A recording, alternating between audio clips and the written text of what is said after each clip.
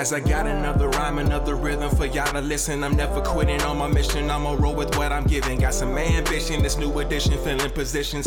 Looking at the void in myself and feeling what's missing. Better watch the way you going, better go in the right direction. In the moment you stressing, but you gon' be counting blessings. And I know that for certain, keep on working, open curtains. Haters swerving, cause they ain't ready for your final version. Whoa. I'm never gonna give up, fall down, I just gotta get up, yeah. You're listening to the Tom Ficklin Show on WNHH-LP 103.5 FM, your home for community radio. Good morning, everyone. Good morning. And it's a good morning here in the North America. I was talking to a friend this morning who is undergoing proton therapy for prostate. And as you may know, we've done a few shows on prostate. And it was just interesting to chat with him because these issues of morbidity and survival and thrival are with us for a while. And the shows that we've done with the Yale Center for Clinical Investigation and in partnership with the cultural ambassadors to the Yale Clinical Research Program is, in my mind, have been just so instrumental about what does it mean about taking ownership of your health and your family's health and your community's health. And it's not just a mantra or a phrase, but we can really be proactive and we can be agents of change. You hear that word so often, agents of change. And what does it mean? But it's just making history rather than history being made about you or even after you've left. And today, really I love the title of today's show, Live Better, comparing the effects of medications in older adults with stable angina. If you're not a member of the ARP crowd, or if you just went to a party last night and you feel you're not elderly and you might think you might not need to tune into the show, let me just attempt to correct you and say that you definitely probably know someone that's old. And if you don't know someone that's old, you may become old if you're blessed in 1 year, 2 years, or a few decades from now. So this show is focused on comparing the effects of medications in older adults with stable angina. And Dr. Michael Nana is with us to kind of explore that topic. But this is a show for everyone. So listen attunely. We're going to share some information. Dr. Nana is going to talk about the clinical trial, participation, the ramifications and the nuances. We're joined by Reverend Dr. Leroy O. Perry, pastor of St. Stephen's AME Zion Church and cultural ambassador to the Yale Clinical Research Program, and Reverend Alvin Clayton, pastor Walters Memorial AME Zion Church and cultural ambassador to the Yale Clinical Research Program. Gentlemen, welcome. Dr. Nana, we're going to jump right in. I just wanted to mention that people have heard me say this more than once, and I will say it for as long as I have breath, that clinical trials are so essential to developing the medications that you and us and your loved ones take every day. As I mentioned, the person this morning that I spoke with that's going through proton therapy, that was as a result of clinical trials. And these trials are not possible without everyday people, every morning people, every afternoon people, every evening people signing up to participate in this really important research. Really looking forward to Dr. Nana sharing with us information about the Live Better research study and what we seek to learn in terms of the type of heart medications. We've heard this term, perhaps beta blockers or calcium channel blockers, but what kind of science and medicine is an art of discovery, and it's a passion of discovery. And we're really pleased to have Dr. Michael Nana here, assistant professor of internal medicine. As I mentioned, Reverend Dr. Leroy O. Perry and Reverend Alvin Clayton. Dr. Nana, kind of kick us off. You're a interventional person, cardiologist, and all these, often in the medical terminology, it gets confusing, but you explore the heart. You explore. That's a good way to describe it. You explore the heart in a very methodical, deliberate, and heartfelt way, to use that expression. But tell us about your focus on the care of older adults living with multiple chronic conditions in general. But then, how did you even become interested in this area of interest? So, good morning, and share with us if you would. Well, good morning, and thank you for having me. This is a phenomenal opportunity for me to hopefully raise a little bit of awareness about heart disease, especially in older adults. And and certainly to talk a little bit about the Livebetter trial. It's a great question about how this became an area of interest for me. I think, we can all relate to growing up with elders in our family that we really looked up to. For me, it was my grandparents who I admired, and I think in a lot of ways helped shape me as a person. I saw very clearly the sacrifices that they made so that we could have a better life. And I think that's true of a lot of families, something a lot of people can relate to.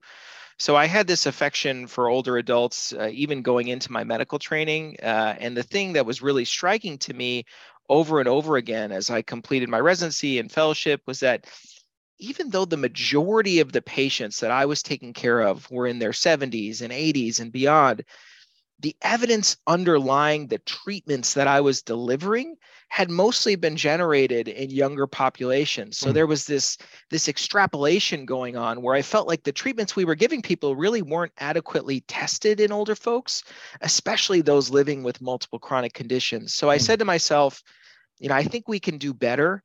And I decided that I was going to try to focus my career on accomplishing that. Tremendous.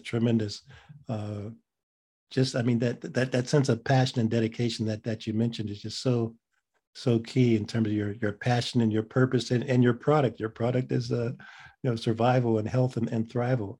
Talk to us a little bit, because we hear this term heart disease, and sometimes people don't even pay attention. Sometimes we get overwhelmed with information. But it's an important topic from my standpoint, and also about the prevalence.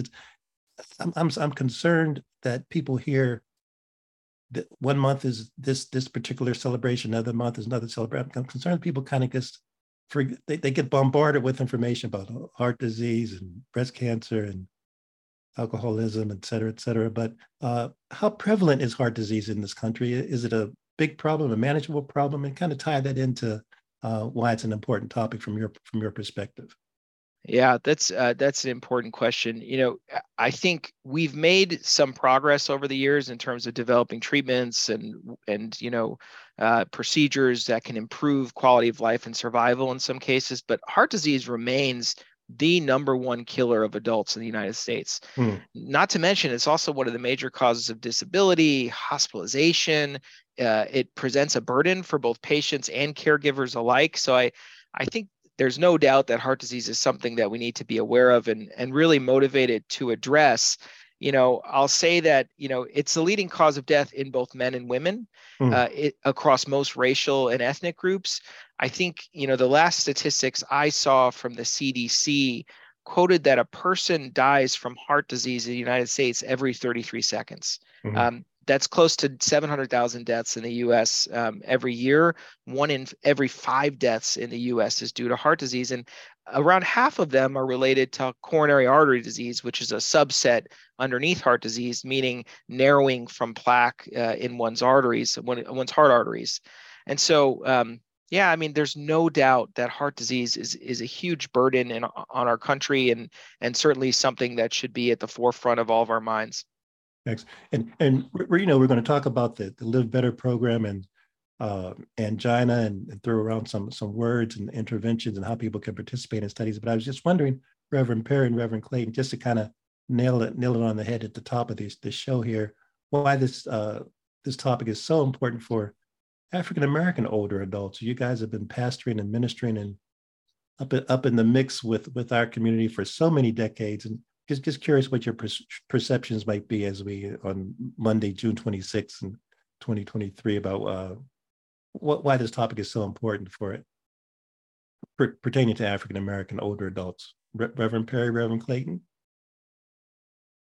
Yes, Tom. I think that first of all, the statistics show that 350,000 African Americans die every year from sudden cardiac arrest, and twice the number to our white counterparts. And I think that anyone who's doing a study is going to benefit this community in terms of enlightening all of us as to what can we do to help prevent this.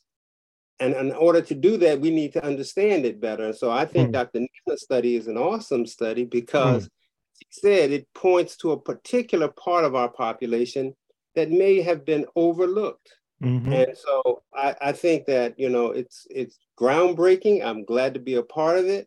And I'm hoping that we can get the information out to this community so that we can be a part of the study. Indeed. And just before we take the deep dive in terms of the Livebetter trial, Reverend Clayton, any thoughts in this regard as well? Well, Dr. Nana kind of hit the hammer on the head of the nail. But for our older brothers and sisters, it is even more critical because of some of the other issues that they may have. And Dr. Perry was also stating that we have to make them aware of what's going on, but we got to start so much younger. Yes. We have to make sure that people eat better, exercise better, worship the Lord better. All that's a part of this journey. And for our people of color, the numbers are staggering. So we got to make sure that we keep having shows like the Ficklin show and keep sharing with people every opportunity that we have to make people aware of the importance of this. I have a question. I don't know if it's too early to ask the question. Please, as the spirit moves you, Reverend Clayton. Like with medications, little children are not just small adults. The doses and things of that nature have to be modified and given to them at a certain rate because of their size and what have you. And I'm wondering that we need to make those type of changes for senior Americans and senior people. And Dr. Nana, maybe we can weave in your answer to that question as we talk about the Livebetter trial, because I know that's kind of there's a relationship there. So let me pass the mic to you in terms of the Livebetter trial and kind of reference Dr. Reverend Clayton's question, and I think it kind of also pertains to the methodology that you're undertaking. Yeah, I mean, I want to touch on Reverend Clayton's question first because I think it's very insightful. It's sort of part of the rationale behind the NIH's inclusion across the lifespan policy, which I hope we'll touch on a little bit later. But the basic tenet is that clinical studies are what inform clinical practice, meaning the treatments we deliver to patients are ultimately the treatments and the doses we choose because of hopefully the evidence that's been generated from clinical studies. So when a group of patients are underrepresented in clinical studies, as both older adults and African Americans have historically been, that means that the treatments and the doses that we're delivering haven't necessarily been tested like they should have been in those underrepresented populations. So to give you an example, of the more than 50,000 patients who participated in FDA-approved cardiovascular trials from 2015 to 2016, only 2.5% of the trial participants were African American. So it's absolutely essential that the studies we conduct going forward make a concerted effort to recruit individuals from these historically underrepresented groups so that we know what the right doses are, right? And it's even more important in cardiovascular disease studies because, again, older adults and African Americans are actually the patients at the highest risk. They have the highest prevalence of disease. So one could argue that these are precisely the groups who are the most important to enroll. So that's what I would say about that. I think, to dive into Livebetter, Livebetter is funded by the Patient-Centered Outcomes Research Institute, and our purpose is to generate better evidence for older adults living with stable angina or symptomatic stable coronary artery disease who need to be treated with what are called anti-anginal medications to help with their symptoms. And we know from previous studies that in general, it's best to treat this condition with medicines first before we go on to considering stents in the arteries. But what we don't know is what is the best medicine to start in older adults, especially those older adults who are living with multiple other chronic conditions. And beyond that, we certainly don't know what the best medicine is to improve the outcomes that matter most to older persons, things like quality of life, maintaining cognition, function, mobility, and independence. I love the word that Tom mentioned, thrival, right? And so that's what Livebetter is setting out to do, to determine which of the two medication classes of choice for this condition, beta blockers or calcium channel blockers, is the best medicine to start with. And again, we have 40 minutes or so, Dr. Nana and Reverend Clayton, Reverend Perry, so we can take the deep dive. But Dr. Nana, just clarify, if you would, for me, for someone that's listening, are there any criteria in terms of who can participate or who cannot, inclusion or exclusion? Is there, are there any goalposts or yeah, guidelines of course. there? Mm-hmm. Yeah, that's an important question. Like any clinical trial, there are inclusion and exclusion criteria. We're looking for individuals 75 years and above. That's sort of how we defined older adults, and that's based on the literature. And folks that are living with stable angina, or what we call symptomatic stable coronary artery disease, and that are not currently on a beta blocker or a calcium channel blocker. We want patients who should be started on anti-anginal by their clinician, but don't have a clear indication for one or another, meaning these are patients that the doc is planning to start one of these medicines, but there isn't a certain medication that really is clearly preferable for one reason or another. And there are different conditions that would make one or the other more preferable. In terms of exclusion criteria, we really tried to minimize the exclusion criteria because we want to enroll a representative population, right? Mm-hmm. We want to enroll the patients that we're treating in the real world. So one important point is that because most of the follow-up for the study is over the phone, we do need patients who have access to a phone and are able to complete those phone interviews.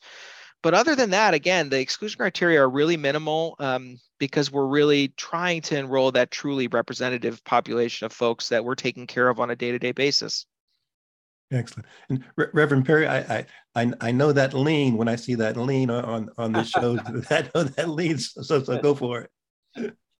Yes, I was concerned about the fact that normally older African American men either have hypertension or some form of diabetes or some kind of heart problem, and if they're already taking medications for one or more of these comorbidities, would that make them ineligible for your study?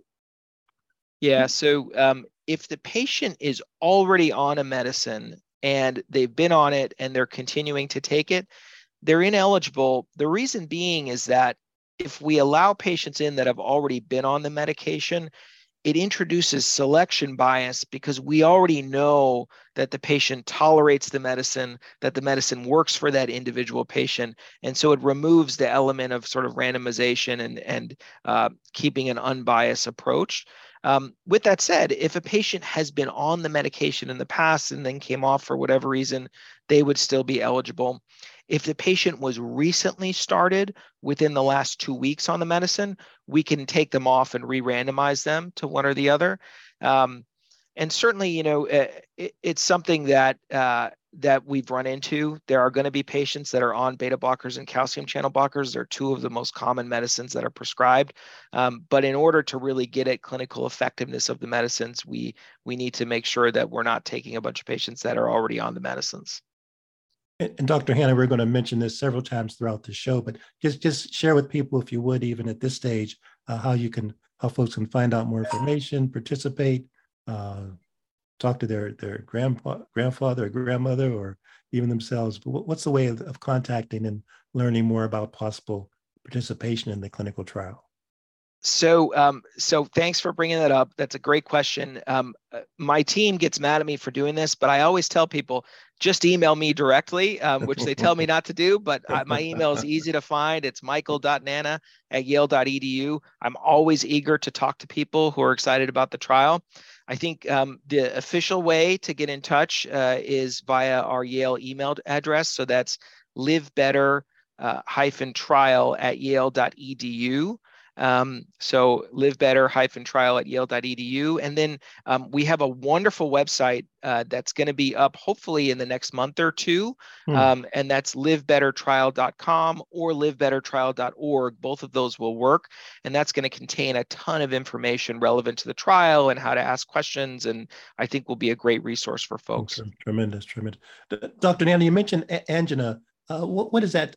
Some people will refer to it as angina, but I'm assuming angina is now the correct pronunciation. You live either one is fine. But what are the symptoms and how's it diagnosed? Yeah, so angina is the description we use for chest pain or discomfort that comes from the heart muscle not getting enough oxygen. And so while the symptoms of angina can often feel like pain in the chest, it can also present as squeezing in the chest, pressure, tightness, heaviness, burning. Some folks describe it as an ache. We even see other symptoms such as shortness of breath with exertion is a very common one, jaw pain or arm pain that can present as what we describe as anginal equivalence, where instead of chest pain, the patient feels these other symptoms when the heart isn't getting enough oxygen. And then in terms of how we diagnose it, we generally start with a non-invasive test, whether it's a stress test or a coronary CAT scan of the heart arteries. And we can also do something more invasive, which is what I do on my clinical days, called a cardiac catheterization, if our suspicion is really high for a severe blockage. Reverend Perry, I can see that. See your brain cells moving once again. Yes, no, I just find it so fascinating that when you talk about treatments and diagnosis, a number of elders or seniors, or Black men in particular, have had these nuclear stress tests. They've had they've had mild angina, and so they have gone without treatment, but they're just being watched for a period of time by their cardiologist to see whether or not that is something that really needs to find medication for. So in your study, though, it just seems like, you got an open market here. I'm trying to figure out how do we get into that market to attract 75-year-olds or their family members to come in or to have this discussion with you or your team. With their doctors, would they need a referral from their doctor, or can they just, a family member who's concerned that dad has been showing some of these symptoms of angina, could they just, are those the people that you're looking to be contacted by? Absolutely. I mean, part of our study is about raising awareness, right? And hopefully, targeting health equity. And so if someone who's listening to this show has a family member or themselves is having chest discomfort and don't necessarily have a doctor that they can go to and see and talk to about that and get tested for it, please, we want to hear from folks. And certainly, I'm a cardiologist at Yale. That's my day job. So, if there are patients that need to be seen, we can make that happen. I think there's no doubt about that. And so, I definitely encourage folks with questions to reach out and you want to be vigilant about your symptoms, right?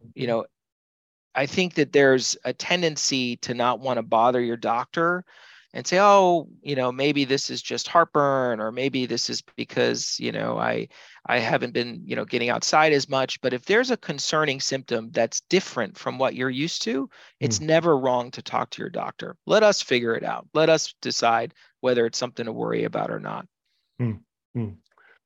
Reverend Clayton, I can also see your body language is a little different from Reverend Perry's, but I can also I have my mystical hat on this morning, so I can read people's minds, and I can see Reverend Clayton, you have a question also. Yeah.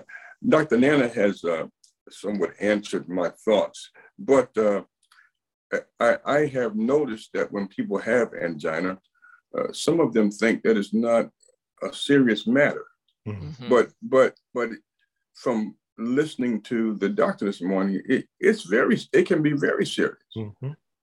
So making the awareness of how important it is to at least have a conversation with your doctor, it's vital with this. Absolutely. Yeah, that's a great point. I like to tell patients, it's not your job to figure out whether you're having a heart attack. That's our job as your physician. And I emphasize that because lots of different symptoms can present in patients with a heart attack. And the last thing I ever want to do is tell a patient to ignore a symptom that might actually be something really serious. So, I think it's never wrong to talk to your doctor if you have concerns.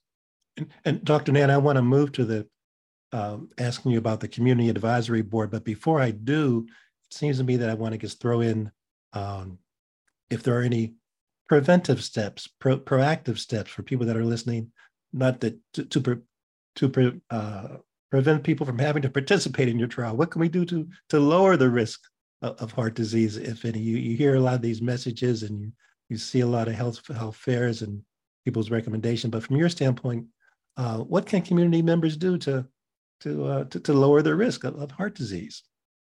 Yeah, that's a really important question as well. I would direct patients to something called Life's Essential 8, which is put out by the American Heart Association, which is meant to identify sort of easy, straightforward steps that we can all take to reduce our risk of heart disease and to live a healthier lifestyle. So, just to quickly review Life's Essential 8, it's to eat better. So aiming for sort of an overall healthy eating pattern that includes a balanced diet and whole foods and fruits and vegetables, lean protein, nuts and seeds. Being more active. So minimum goal for exercise in a week is 150 minutes of moderate exercise or 75 minutes of vigorous exercise. Certainly doing more is okay as well. Quitting tobacco products, which I generally will tell my patients, that's priority number one. Out of anything you can do, quitting smoking is really the most important in terms of reducing your risk. Something that gets ignored frequently is getting healthy sleep. So ideally 7 to 9 hours per night. Achieving a healthy body weight. So we have an obesity epidemic in the United States, and certainly maintaining a healthy weight is crucial. Controlling your cholesterol, managing your blood sugar, managing your blood pressure. So those are the essential 8. And I think if you can do those things, you can undoubtedly reduce your risk of having a heart attack or developing coronary disease. I'm tempted, Dr. Nana, to ask you to repeat those again, but where can people, I mean, I'm just thinking, I'm trying to check off the ones that I've done. I'm really self-reflecting here, but so where is that information available, or what did you call it? It was Yeah, it's called Life's Essential 8. It used to be Life's Simple 7. You may have heard of the Simple 7, and it got updated, I think, to include healthy sleep was the addition pretty recently. And that's put out by the American Heart Association. Excellent. Can I add this? I need to ask a question. Please. Now, you're talking about healthy sleep. What about people who say they only need 3 or 4 hours? It's a great question. I'm not sure that, and I'm not a sleep expert, but I'm not sure that we know the answer to that question, right?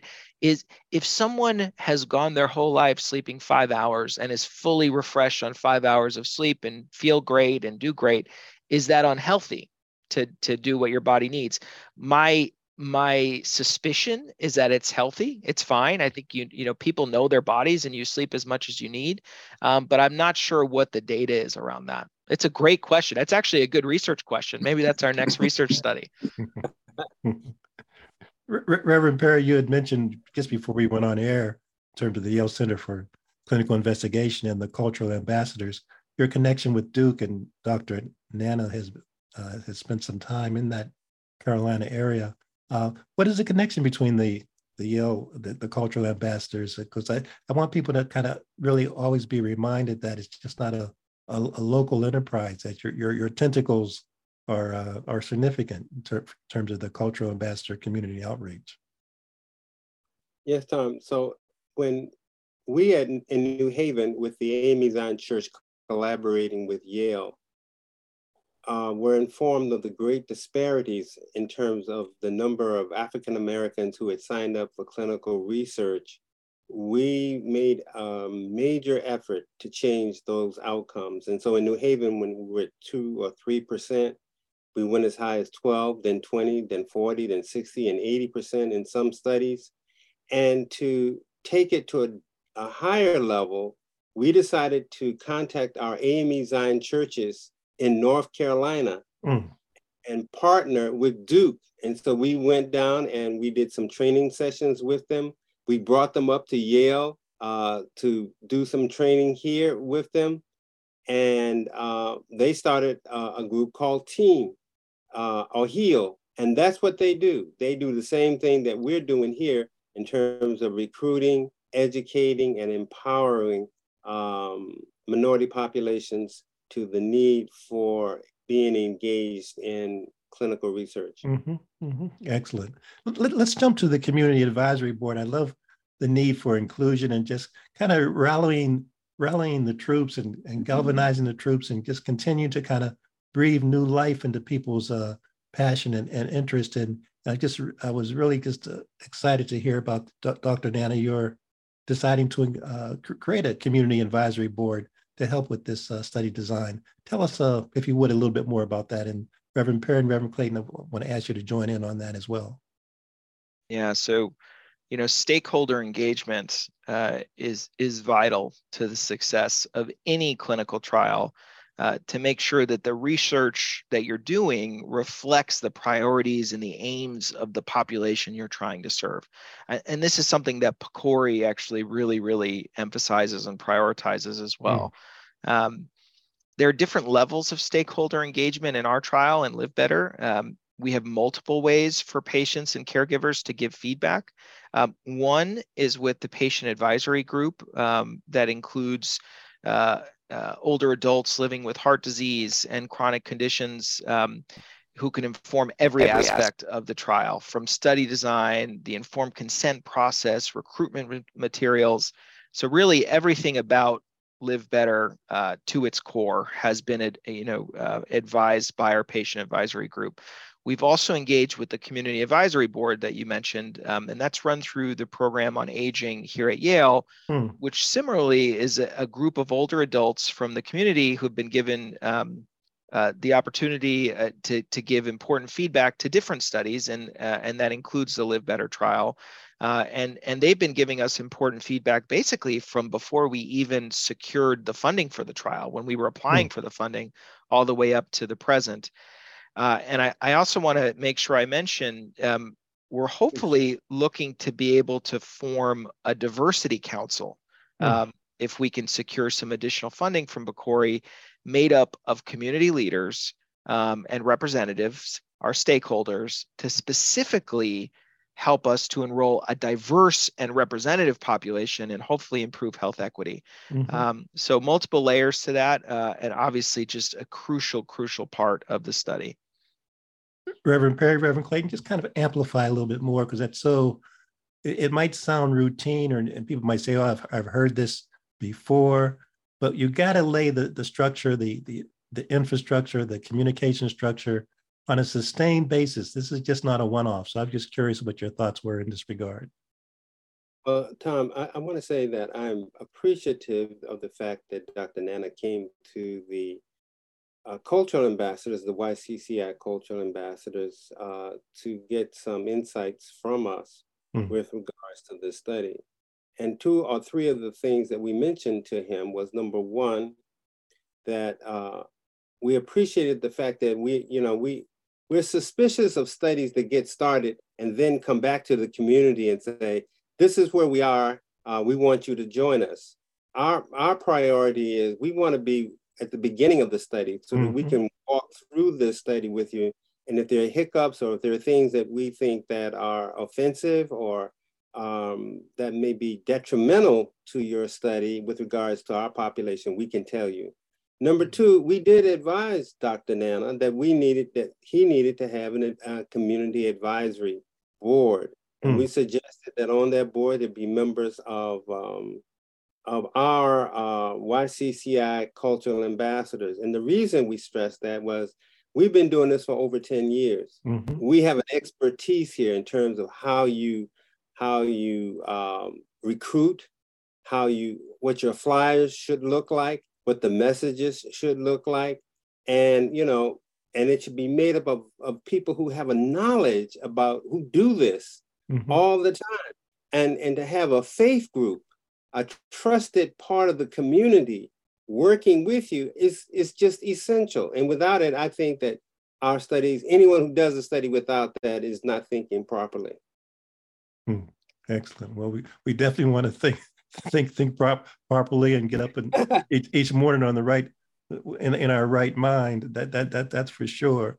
That's gentlemen. We have about 10 minutes or so. So as things kind of occur to you, this is such a fruitful discussion. I want to kind of get Dr. Nana, what we've discussed so far. What kind of comes to your mind? What would you like to share with folks, other than us contributing several $1 million to your research project?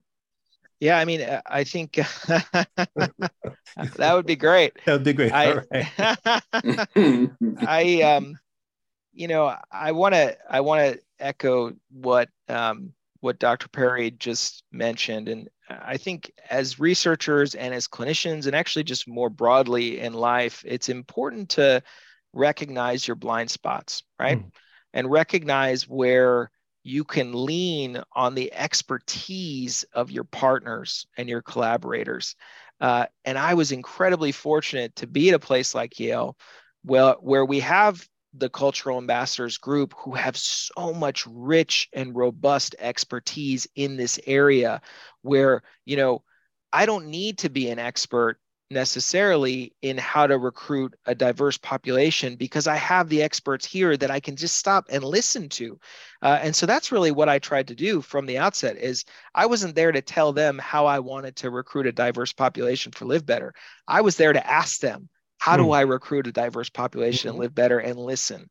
And I think all of researchers should really kind of take that to heart, because I think it creates a much more robust collaborative environment. And I think you end up with a much better product, and hopefully getting more patients of color into your study. And so I just want to thank Dr. Perry and Reverend Clayton, and honestly, a major shout out to them for other researchers at Yale. If you're committed to recruiting a diverse population in your study, reach out to YCCI and the cultural ambassadors, because it's been such a rich collaboration thus far, and hopefully more to come. Definitely more to come. And Dr. Nana, I really want to thank you also for your transparency, your email address again, in terms of how people can reach you. Yeah, it's just my first name last name at yale.edu. So michael.nana, it's NANNA at yale.edu. And I welcome people emailing me directly. That's totally fine. Excellent. Reverend Clayton, how you doing this morning? I'm doing fine, sir. Good. We share some of your pearls of wisdom. I really enjoy your thought process. It's just been, I don't get a chance to really say that to you as much as I would like. So I want to kind of publicly kind of declare my appreciation for your cognitive method. Something has happened that I can't, you keep going in and out. I'm not sure if it's on my end or your end. Okay. So I think it's your end, Reverend, because everybody else seems to be very clear, and sometimes you're delayed. There's a delay sometimes when you're talking. I think it may be a Wi-Fi issue. We'll have to get that resolved. Dr. Nana, as we kind of wind up, I've heard this phrase, the inclusion across the lifespan policy, inclusion across the lifespan policy. Kind of break that down in terms of common speak, in terms of what that means, because my sense is, since I am AARP eligible plus 20, it sounds like something that might be of interest to me and to our listening audience. Yeah, absolutely. Happy to go over it. So the inclusion across the lifespan policy was implemented in 2019, I believe, and it was a recognition by the National Institutes of Health, or the NIH, that federally funded research needed to prioritize the inclusion of subjects across the lifespan, specifically including both children and older adults in research studies going forward. And it's kind of in that same vein that we were talking about before. In order to know the effectiveness and safety of treatments in these groups, you need to test it in these groups. You need to enroll those patients.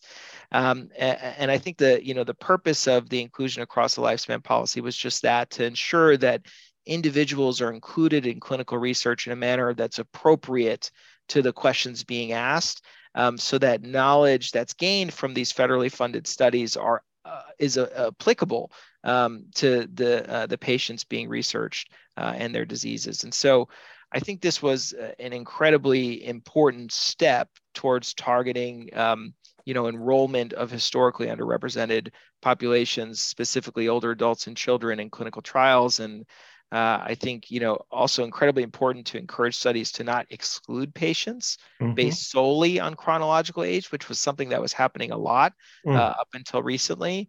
And really to include patients from across the aging spectrum, I think is super important. So it's a great policy. As we kind of wind down, gentlemen, because we have another 10 minutes or so, I was just curious, Dr. Nana, you hear, my thought goes to my wife who has had a number of friends that have been hospitalized and going through treatments, and she's taken up on it as a personal mission where she'll go with them to the appointments and take notes, because that environment, if you don't have another person there to kind of translate or share, and just the angst and the anxiety of going to a doctor's appointment. But I'm trying to get to, most people have heard the term beta blockers and calcium channel blockers, and you get so bombarded with just the stress of life. But tell us a little bit about, if you could, the differences between beta blockers and calcium channel blockers. Yeah, so beta blockers and calcium channel blockers are generally considered the two first-line classes of medications that are meant to be anti-anginals to treat symptoms related to stable angina. They work via different mechanisms, but the purpose of both of them are to improve what we call the oxygen supply-demand balance in the heart, meaning there's a demand for oxygen in the heart, there's the supply of oxygen to the heart, and you want that to be in balance. And when it's imbalanced, patients get symptoms. So both of these medicines work on that balance. Both classes of medicine carry their own advantages and disadvantages. And I think that's really the purpose of our trial, is to see which one works best in older adults, especially those with multiple chronic conditions. And I'll just point out, besides those two medicines, there are other anti-anginal medicines that folks can be on, nitrate medications, short-acting or long-acting. There's a medicine called ranolazine. And certainly for patients that are having ongoing symptoms, there are invasive options, as I mentioned before, heart artery stents that can open up the arteries to allow more blood flow, and even bypass surgery in patients that have very advanced disease. And the ultimate goal of all of these treatments is to help patients to feel better and live a better quality of life. And for the study itself, is it a 7-year, 5-year? What's the lifespan, if you will, of the study at the moment? Yeah, so we're going to be enrolling around for the next 3 years. Follow-up for the individual patients in the study is a year. And so, we're hoping after those 3 years of enrollment, we'll have enrolled a sufficient number of patients to answer the study question. And then there'll be some time where we're kind of getting the data together, cleaning the data, and then we'll be hopefully presenting results in the fall of, I believe, 2027. Excellent. Reverend Perry. I want to say also that, the cultural ambassadors almost 8 years ago came up with the idea that we need to have researchers come to where we are. That we should not, the problem has always been trying to go where they are. And that's been that broken bridge. And so getting the researchers to come to the community is an important thing. Secondly, compensating them for doing that, because people work, they got to go to work, they're going to miss time off, they have to deal with transportation, and some studies just don't even give a valid enough money to get an Uber car to get to where you are. So those are some of the things that we help researchers look at clearly when we are trying to help them. And thirdly, we ask them, what does your team look like? Do you have a diversity? You talking about diversity, and yet you don't hire people on your team that look like us or look like the people you're trying to help. So there are some major factors, I think, that we try to bring to all researchers, not to just this study, but to all studies, in order for them to be successful. Those are three of the ground fundamentals, I think, that we have to throw out. And when researchers pick up on those and follow those, I think we have better outcomes. Yeah, that's such an important point. All three of those pillars. And I would say to the researchers out there, you may say, okay, well, I'm going to take time out of my Saturday. Well, I was at the Juneteenth celebration, I guess now 2 Saturdays ago on the 17th, and I learned way more from being at that celebration, and I got to enjoy myself way more than I could have ever expected, with everything that was going on and the dancers and the food. And so I think, put yourself out there as a researcher, take that advice from Dr. Perry and really get out into the community, and you'll find that your research will be more reflective of your community and that you'll learn a lot. Yes. There is a question, Dr. Hannah, I would like to ask, and it's not, people should know that our shows are live, so they're not rehearsed at all. But let me kind of spit it out, if I will. A lot of Black people don't live to be 75. Is that your target, 75? Should it be 70? Talk to us about how that benchmark was reached in terms of this research project. Yeah, so I mean, the cutoff of 75 is sort of the cutoff that's been used in a lot of the aging research, as sort of denoting when you define older adults. In some ways, any chronological age cutoff that you use is always a little bit arbitrary, right? If there was a way we could measure and quantify biological age, right, physiological age, that would be more meaningful.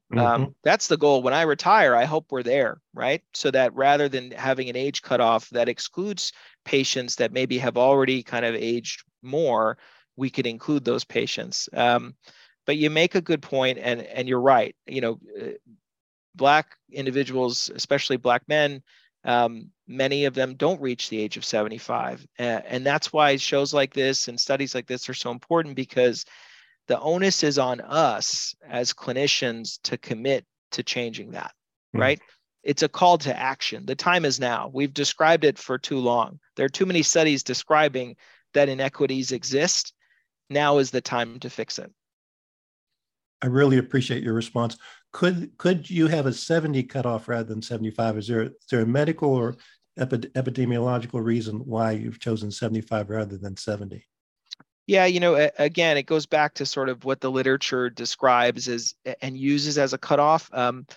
It's a good question, and I think as we're enrolling patients, if we find that of the patients we screen, the major barrier is that we're losing patients because of that cutoff. And there's a lot of patients sitting in that 70 to 74-year-old range that would otherwise be great candidates. There's always a possibility of an amendment to the protocol down the road. Excellent. We have about four and a half minutes, gentlemen. And so as the spirit moves you in terms of questions that you might have, Reverend Clayton, can you hear us okay now? Yes, it has improved. Great. Let's continue the improvement. Any questions, concerns, contributions you'd like to make as we kind of wind down? Well, I think, Tom, one of the things that we've learned as ambassadors has been that you've almost got to know the weather you're flying in. And then sometimes the weather changes and you've got to be able to change with that. So like when we talked about how during COVID, we had a project that dealt with senior citizens who did not know how to manage the internet or the web. And so they couldn't do telemedicine. They couldn't go to church. They couldn't communicate with family members. And so we brought a team from Yale in who met with seniors who were from 70 to 95 and taught them how to get a Facebook account and an email address and how they can look up their doctor and meet their doctor. So I say that knowing the weather you're flying in, we have to be adjustable to be able to look at a situation and see how we can better improve it. So one of the things that we're telling all of our researchers now is that, and I spoke to you about it, Tom, about all the health fairs that we have in New Haven. And you sent me a list of like 5 or 8 different health fairs that are annual. And I'm saying to these researchers, why don't you go there, set up a table, introduce yourself, and explain to the population that you're trying to reach why you're there and why you're doing this study. Yes. And those are the kind of innovative things that we work on almost every day. How can we do this better? Yes. And that's important to listen to what the people are saying. If they're saying why they're here and why aren't they coming to where we are? And, you know, they're in big magazines that don't even reach our community or websites that we never get a chance to look at because we don't have internet or Wi-Fi. So we got to figure out how to break some of these other disparities down to get this message equitably across to disproportionate minority populations. Excellent. Reverend Perry, just as you're mentioning, then I'm going to shut up because we have about give everybody the last word.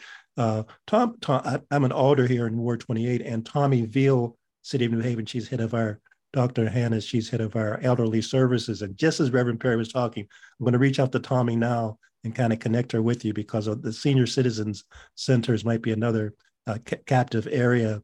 We meet, the Dixwell Senior Citizen, for example, meets on Wednesdays, and just the City of New Haven Elderly Services needs to know about this project. So Reverend Perry, thanks for lifting that up. Reverend Clayton, you're about to say something? Yeah, we were at a health fair in New Haven last week. And one important aspect of this health fair was that all family members were present. So not only a person who had the need for a certain trial, but the husband or the wife, the son, the daughter, everyone can receive the information and made aware what's available to their family members. So that's another part of this thing that is great to help us keep making more and more people aware, especially the targeted group that you're trying to reach. Absolutely. Dr. Nana, I'm going to give you the last word. We have about 30 seconds. Yeah, so Reverend Clayton brings up something really important there, which has been honestly almost entirely absent from the cardiovascular disease literature. And that's how do the treatments that we deliver impact not just patients, but also their caregivers. So that's something unique about Livebetter is we're actually enrolling caregivers as well and looking at the impact of these therapies on caregiver burden. Patients don't need to have a caregiver to enroll, but certainly those that do, we're really encouraging them to join this study as well, something we're really excited about. And I just wanted to thank the Reverends and you, Tom, for having me on, and again, really encourage people to reach out if they have questions about the study. Live better. That's the rule. That's the mantra. That's the prayer. And thank you for kind of being a sojourner, Dr. Nana. And we know that Reverend Perry and Reverend Clayton have been sojourners from birth. So you guys are you guys have been on the battlefield, and you're still standing. Oh, Lordy. Absolutely. Praise the Lord. Harry, that's a wrap. Thank you, everybody. Be well, live better. Reach out to Dr. Hannah. He's a good soul, and we need to kind of wrap our arms around him and his trial. Thank you, everybody. As I got another rhyme, another rhythm for y'all to listen. I'm never quitting on my mission. I'ma roll with what I'm giving. Got some ambition, this new edition, filling positions. Looking at the void in myself and feeling what's missing. Better watch the way you going. Better go in the right direction. reflection. In the moment you stressing, but you gon' be counting blessings. And I know that for certain. Keep on working, open curtains. Haters swerving cause they ain't ready for your final version. I'm never gonna give up. Fall down, I just gotta get up.